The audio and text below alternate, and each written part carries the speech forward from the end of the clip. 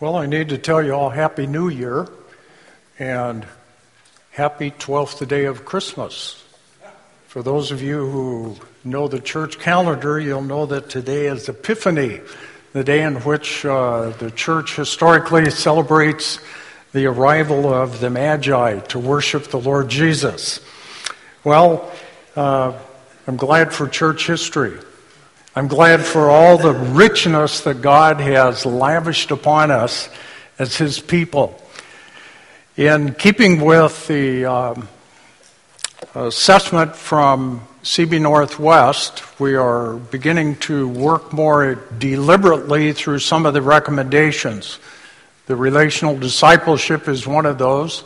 Another one is that we come to align ourselves much better with what God's purpose is for the church. Now, that doesn't mean that things are bad, but it means that we need to have a checkup. A healthy person goes for periodic checkup and then does what the doctor recommends, right? A healthy church likewise gets a checkup every now and then. And so today we're going to begin a series in the book of Titus. Paul's letter to a pastor that Paul worked with, Paul trusted, and Paul sent on a special mission to help a group of churches get better alignment with God's purpose, with God's agenda. This little book of Titus gives us a very good blueprint for that very thing. We'll work our way through the book of Titus up until about Resurrection Sunday. And as we do so, I hope you'll be paying attention for what the Holy Spirit has to say to you. You see, when we come to God's Word, it's never just an intellectual exercise. It needs to be soul work, where we work with loving God with all of our heart, with all of our soul, with all of our mind, and with all of our strength. And then come to love our neighbor as we love ourselves. That's what Jesus wanted us to do.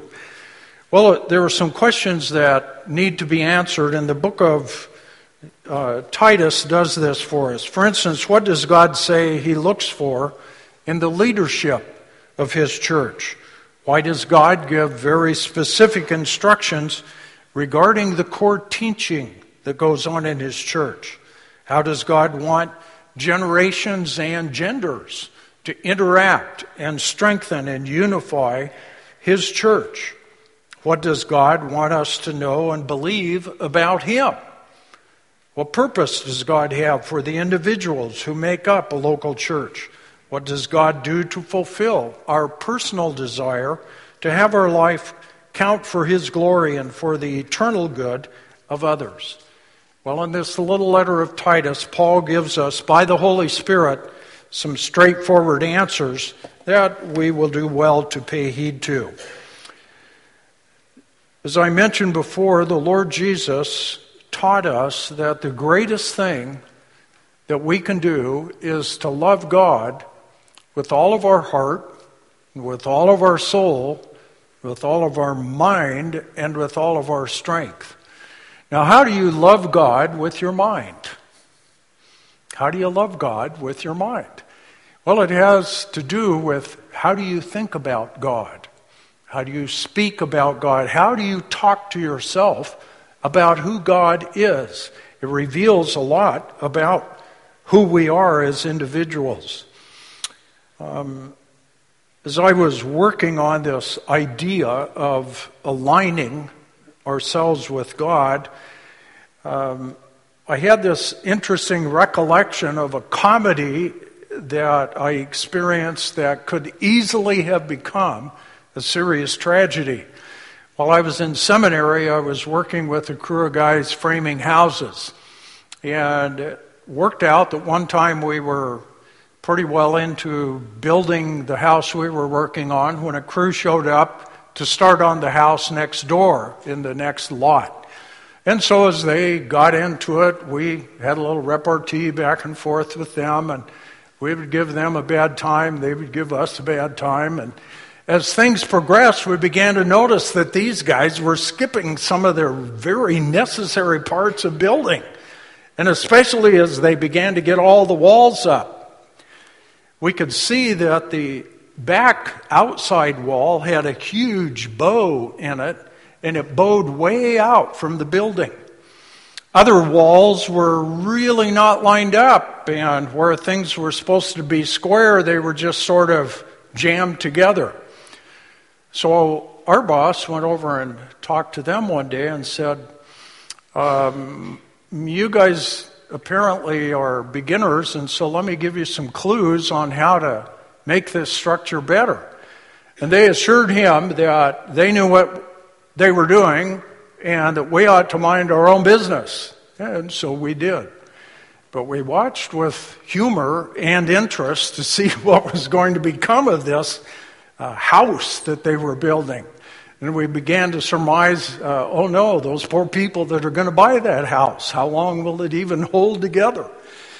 Well, they discovered the problem the day that the roofing trusses arrived. The truck rolled up and undid the crane and began to set these huge trusses up on their framing. One of the guys noticed as they were trying to get the trusses into place, he said, "Hey, these trusses are too short." Well, no, they weren't. The wall bowed out too far. They had a serious problem. And that's when it became dangerous with all this weight of the trusses up there and things weren't straight and lined up and so forth. And so for the rest of the day, they did a lot of hard, dangerous work trying to get things a little bit more true and straight the way they ought to be. Well, when we showed up to work the next day, lo and behold, this big heavy beam that goes across the two-door garage entry, this huge, massive beam, had fallen. So they knew they were in trouble and were willing to admit it. And so our boss and one of the guys on the crew went over and spent the rest of the morning helping those guys get things straight, get them plumb, vertically, get them lined out so they were straight, help them do what they could to square up the walls that were a little bit out of alignment. And they were grateful. And we were glad because no tragedy had happened. Vertical alignment matters, and especially when we're talking about spiritual things, things that will last forever, a lot longer than any house. Our soul will last forever. A very sobering statement that I heard one time is that you are an eternal soul in God's universe. And there's nothing you can do about that fact. You are an eternal soul. So what is your relationship with God? How are we lined up with Him vertically?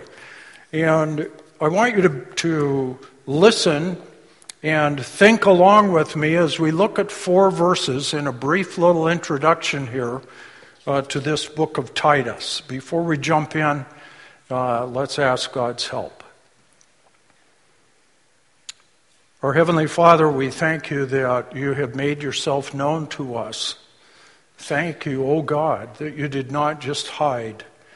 You're otherwise invisible to us, and yet as we look at the things you have made, we are driven to admire and be in awe of you. We begin, as the songwriter penned those powerful words, we began to sing from our soul, how great you are. We thank you that you have made yourself known to us, that you tell us how you think about us, that you help us by your Holy Spirit to learn to think the truth about you. And as we do that, we ask, Father, that you would bring us into better alignment vertically with how we think about you and come to terms and appreciation and a deep sense of security in understanding better how you think about us. And we ask this for Jesus' sake. Amen. Well, what do you think about God? You have a little place on your note taker there to jot some things. And as we go through, I want you to just pay attention to what the Lord might mention to you as something for you. In speaking to a well-educated audience like you all, I'm going to say a lot of things that are obvious that you already well know, but it's very likely there might be some things come up that you hadn't thought about or haven't thought about for a while. And today we're doing mind work. So ask God to keep your mind, your thoughts focused on His Word and listening for what His Spirit highlights for you. What do you think of God? A.W. Tozer, one of the most ardent spokesmen for the holiness of God in the 20th century, makes this provocative claim in his powerful little book, The Knowledge of the Holy. He says, what comes into your minds when you think about God is the most important thing about us. What comes into our minds when we think about God is the most important thing about us. Well, the Holy Spirit, speaking through the Apostle Paul, gives us some infallibly reliable ways to think straight about God. So if you have your Bibles open to Titus, I'll be reading from the New American Standard Version. And I want you to follow along and pay attention to what the Spirit is saying here. This just isn't some man, Paul, writing to a friend of his, Titus. This is the Holy Spirit speaking to us, the church, today. Paul, a bondservant of God and an apostle of Jesus Christ, for the faith of those chosen of God and the knowledge of the truth, which is according to godliness, in the hope of eternal life, which God, who cannot lie, promised long ages ago, but at the proper time manifested, even His word, in the proclamation with which I was entrusted, according to the commandment of God our Savior. To Titus, my true child in a common faith, grace and peace from God the Father and Christ Jesus our Savior. Now, what does the Holy Spirit reveal to us here about ways that we need to think about God? Well, when we read Paul saying that he identifies himself as a bondservant, a slave of God, what does that tell you about God? God is our master. He rightly owns us. And by virtue of being our master, He can direct us. And because He is a good and loving master, He directs us in work and in activities that bring honor and glory to Him. That's why it's so important to acknowledge and know Him, to think about Him as our master. Another way is to think about, well, who's in charge? Wherever we go, that's something that we're always trying to sort out in our social interactions. Who's in charge here? Well, God is in charge for Christians, and He gives us ways of interacting with people that will bring glory to Him and blessing to us. Another thing we see about God is that God sends His messengers with good news. This is what the Spirit is indicating regarding Paul when he calls him an apostle of Jesus Christ. An apostle simply is one specifically sent to deliver a message. It's analogous to what we would call a missionary nowadays.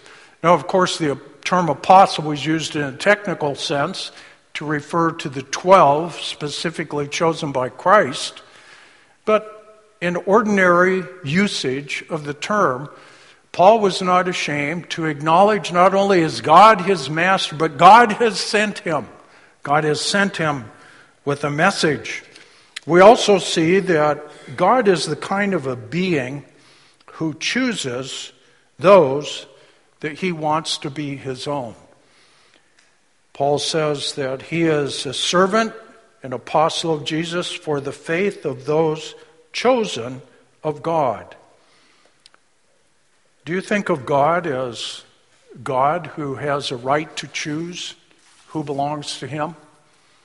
Well, that's who he is. And I just have to say I really appreciate so many of the songs that we sang, but there was a line in one of those songs that says, "That's just the way it is." That's the truth. That's just the way it is.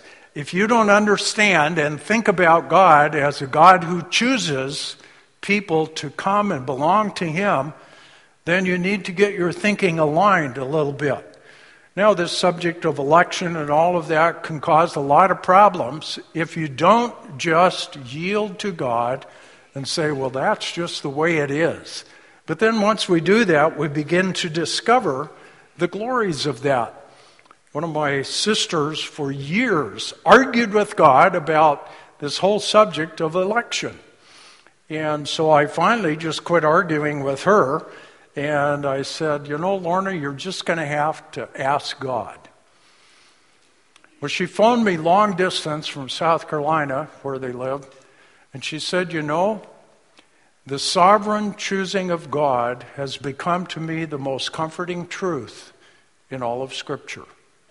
Well, how is that? Well, because she got aligned with what God says is really true about him.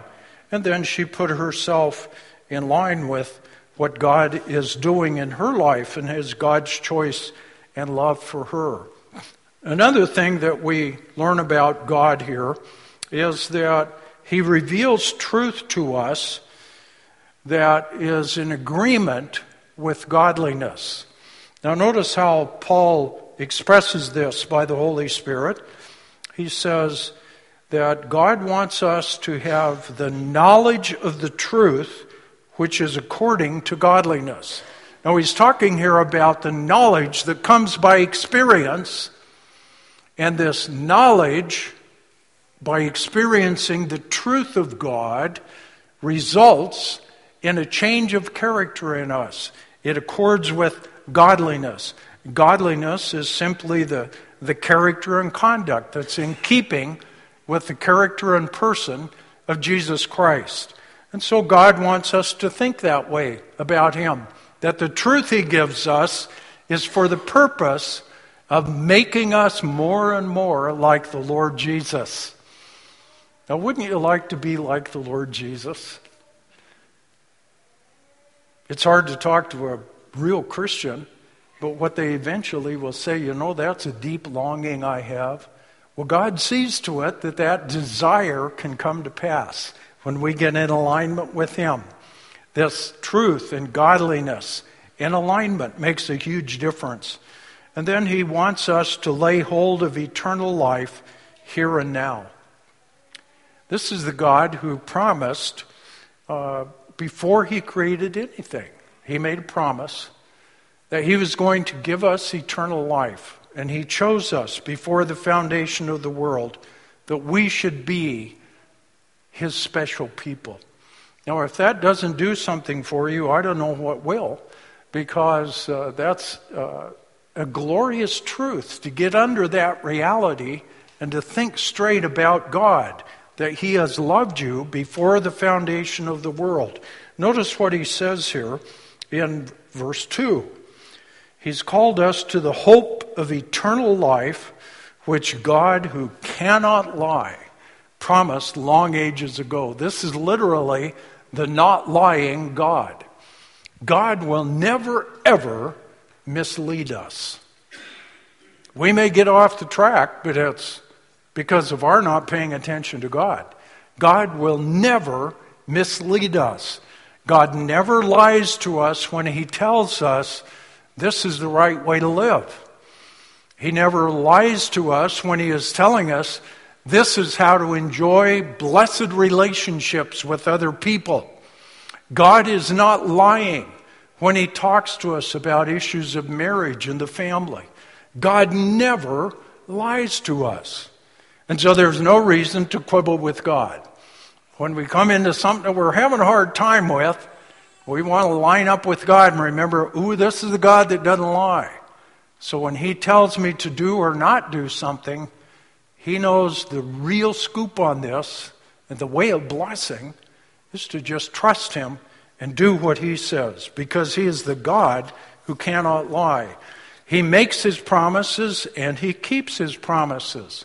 Again, touching on one of the choruses we were singing, I've already said this, I'm going to say it again. I would like to sing some of these songs after we look at the Word of God sometimes. We sang today that God is unstoppable. When God promises, he delivers. Nothing can frustrate fulfilling of his promise. We see in verse 3 that he fulfilled this at the proper time. That's a real interesting little word that the Holy Spirit prompted Paul to use there. It was in Paul's vocabulary, and Paul needed a precise way to say what the Spirit was prompting him to write down. So he used this special little word that's not just time as unfolding in a sequence of events. He uses a word that means a time which describes something unique when God acts. God does something. How many of you here have experienced God doing something in your life? Have you? Do you believe that God created something brand new when he gave you new life? Well, that's what he says. He promised to do that. And he can keep his promise because of who he is. We need to think about God as the God who fulfills his promises. And long time doesn't mean anything to him. It may make us nervous, but that's no problem to God. He keeps his purpose, his promises right on time. We know that God is eternally existent because the Spirit tells us here that we live in hope of eternal life.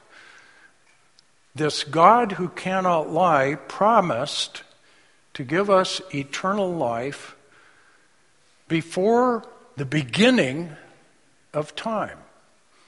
Well, that means he must be eternal himself. This is part of what it is to think in Scripture and to think what is going on here, not just on the surface, but to think about it, to use our minds to love God for who he is revealing himself to be. So he is the author of eternal life. Now, have you ever wondered why God wants to give us eternal life? Well, you say, yeah, so we can go to heaven and live with him forever. Well, yes, but the eternal life he's offering starts the instant you turn yourself over to Jesus. In other words, you're living an eternal life right now, and you need to be aware of it. This eternal life that God gives us is specifically so that we can know him. We are finite creatures. How can we know an eternal, infinite being? Well, we have to be given a new kind of life so that we can begin to interact with him in the way that he has designed for us to know him. Jesus prayed this. This is life eternal, that they know you, the only true God, and Jesus Christ, whom you have sent. Here's one that blows my mind. When we take a look at this, he says that Paul says that he was entrusted with proclaiming this wonderful good news. What does that tell you about God? Well, it tells me that God is willing to trust us. Are we trustworthy? Are we flaky? Do we ever get it wrong? Yes. Well, then why would God trust this life-giving, life-transforming message to puny people like us? Well, because he gives us his Spirit, and he makes us willing and able to do his will. He makes us trustworthy as we grow with Christ Is Jesus trustworthy? Absolutely. Does God want us to become trustworthy? Absolutely. And so this is all part of how we need to think about God because of the way that He thinks about us. Then we know that He reveals Himself as our Savior. I like the way that this comes up in the book of Titus. In fact, as you read through this little book, you can read through it easily in under 20 minutes if you read out loud and slow.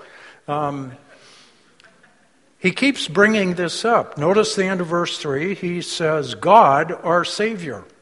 At the end of verse 4, he refers to God the Father and Christ Jesus, our Savior. Well, who's the Savior? Well, He or God in Trinity is our Savior. And we need to think of Him that way. He is the one who rescues us out of the devastation of this fallen world. You see, our salvation is not just about getting our sins forgiven so we can go to heaven when we die.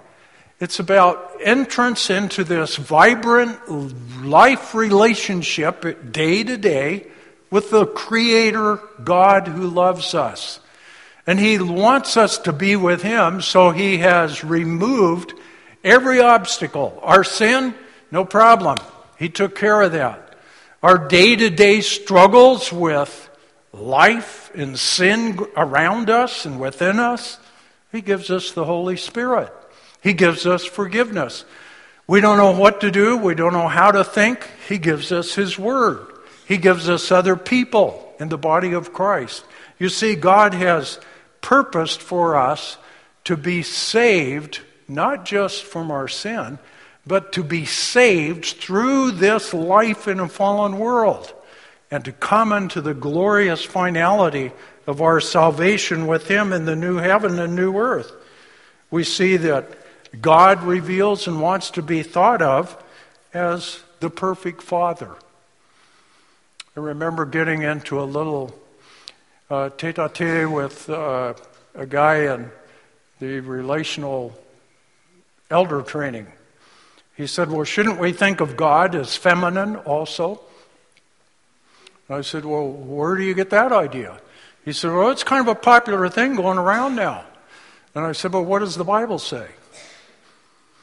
God reveals Himself as Father. God didn't make that up after the human family. In fact, we're told in Ephesians 3 that the human family exists like it does because of who God is. He is the Father. He always refers to Himself by masculine pronouns and so forth. So let's give up that quibble there and just align with who God reveals Himself to be.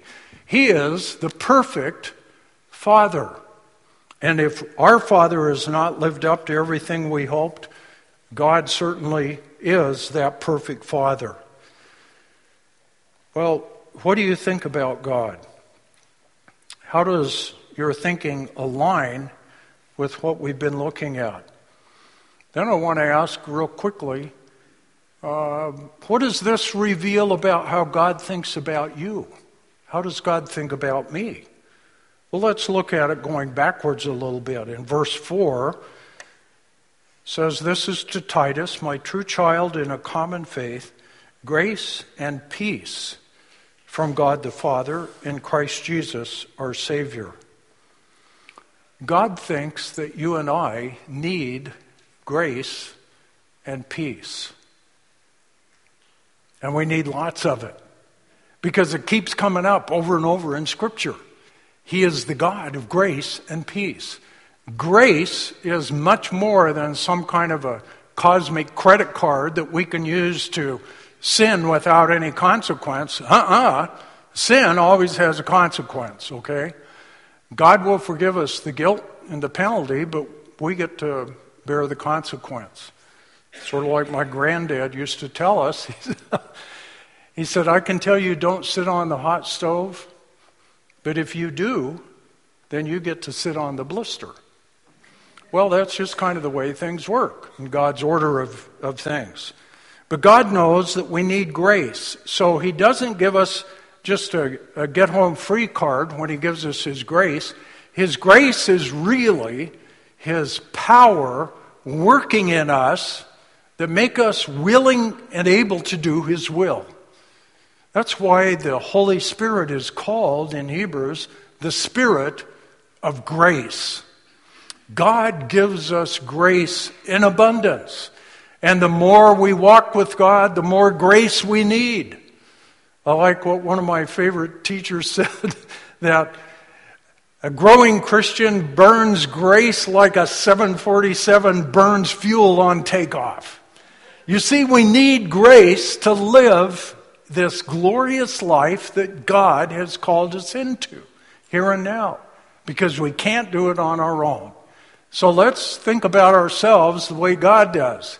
We can't do it without him, so he gives us grace. As we go along in this fallen world, we're going to run into all kinds of trouble. We're going to get ourselves into trouble. Trouble's going to come to us. And so he gives us his peace. This peace, this Hebrew term shalom. Everything is as it ought to be because of who God is. So you think about what is it that's bothering you today? What's bothering you? Well, put that in alignment with who God says he is, and God wants to give you peace even in what's bothering you. So just trust it over to him. Well, there are a lot of other things that God thinks about us. For instance, he thinks we need a Savior. So he steps in. He's the only one that can do it. He has the perfect plan. Only he can pull it off. God thinks that you and I can be trusted with his living, transforming message. God really thinks that. That's why he gives it to us. That's why he encourages us to share it with others. Because God knows the power of his word.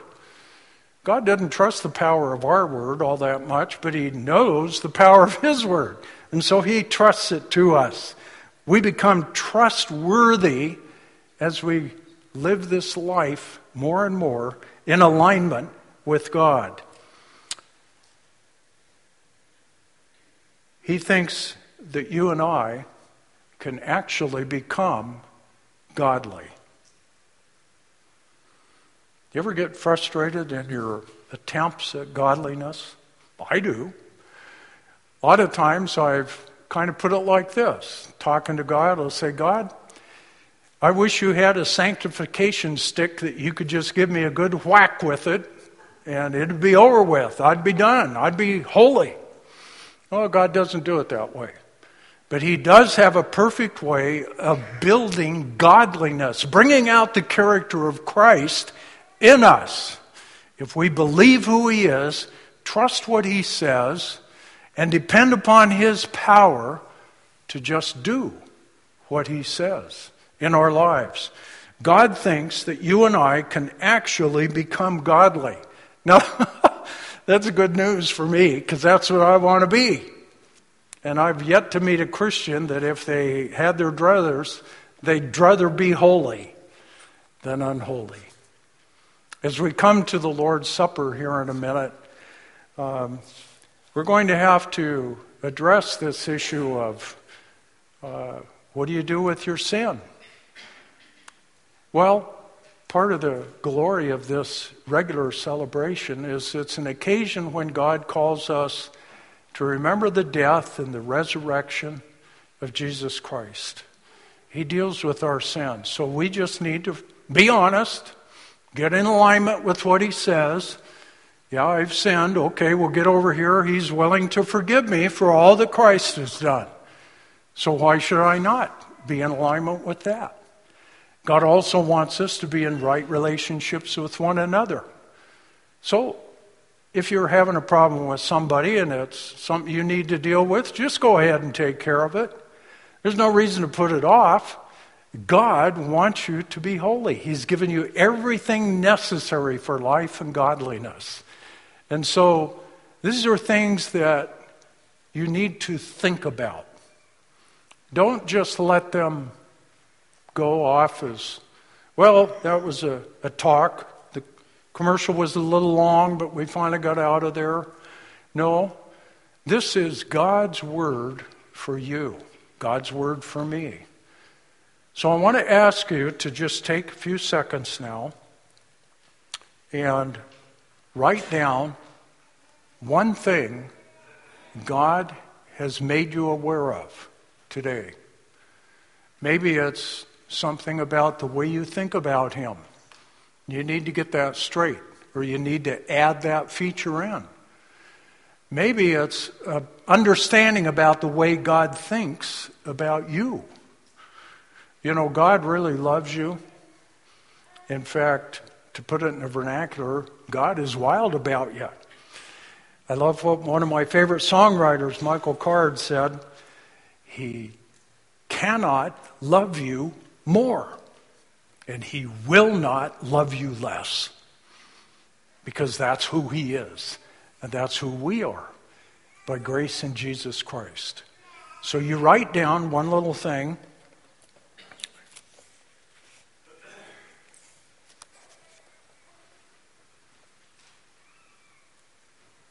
You got it? Maybe you want to keep it secret. Well, be sure that you let God know, because He already knows. And here's what I want to ask you to do.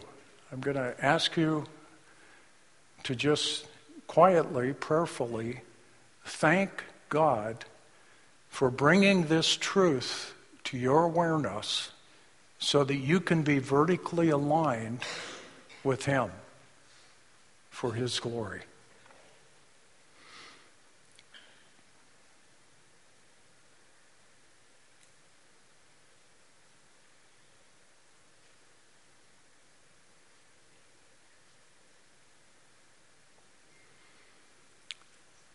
Thank you, Heavenly Father, God, our Savior.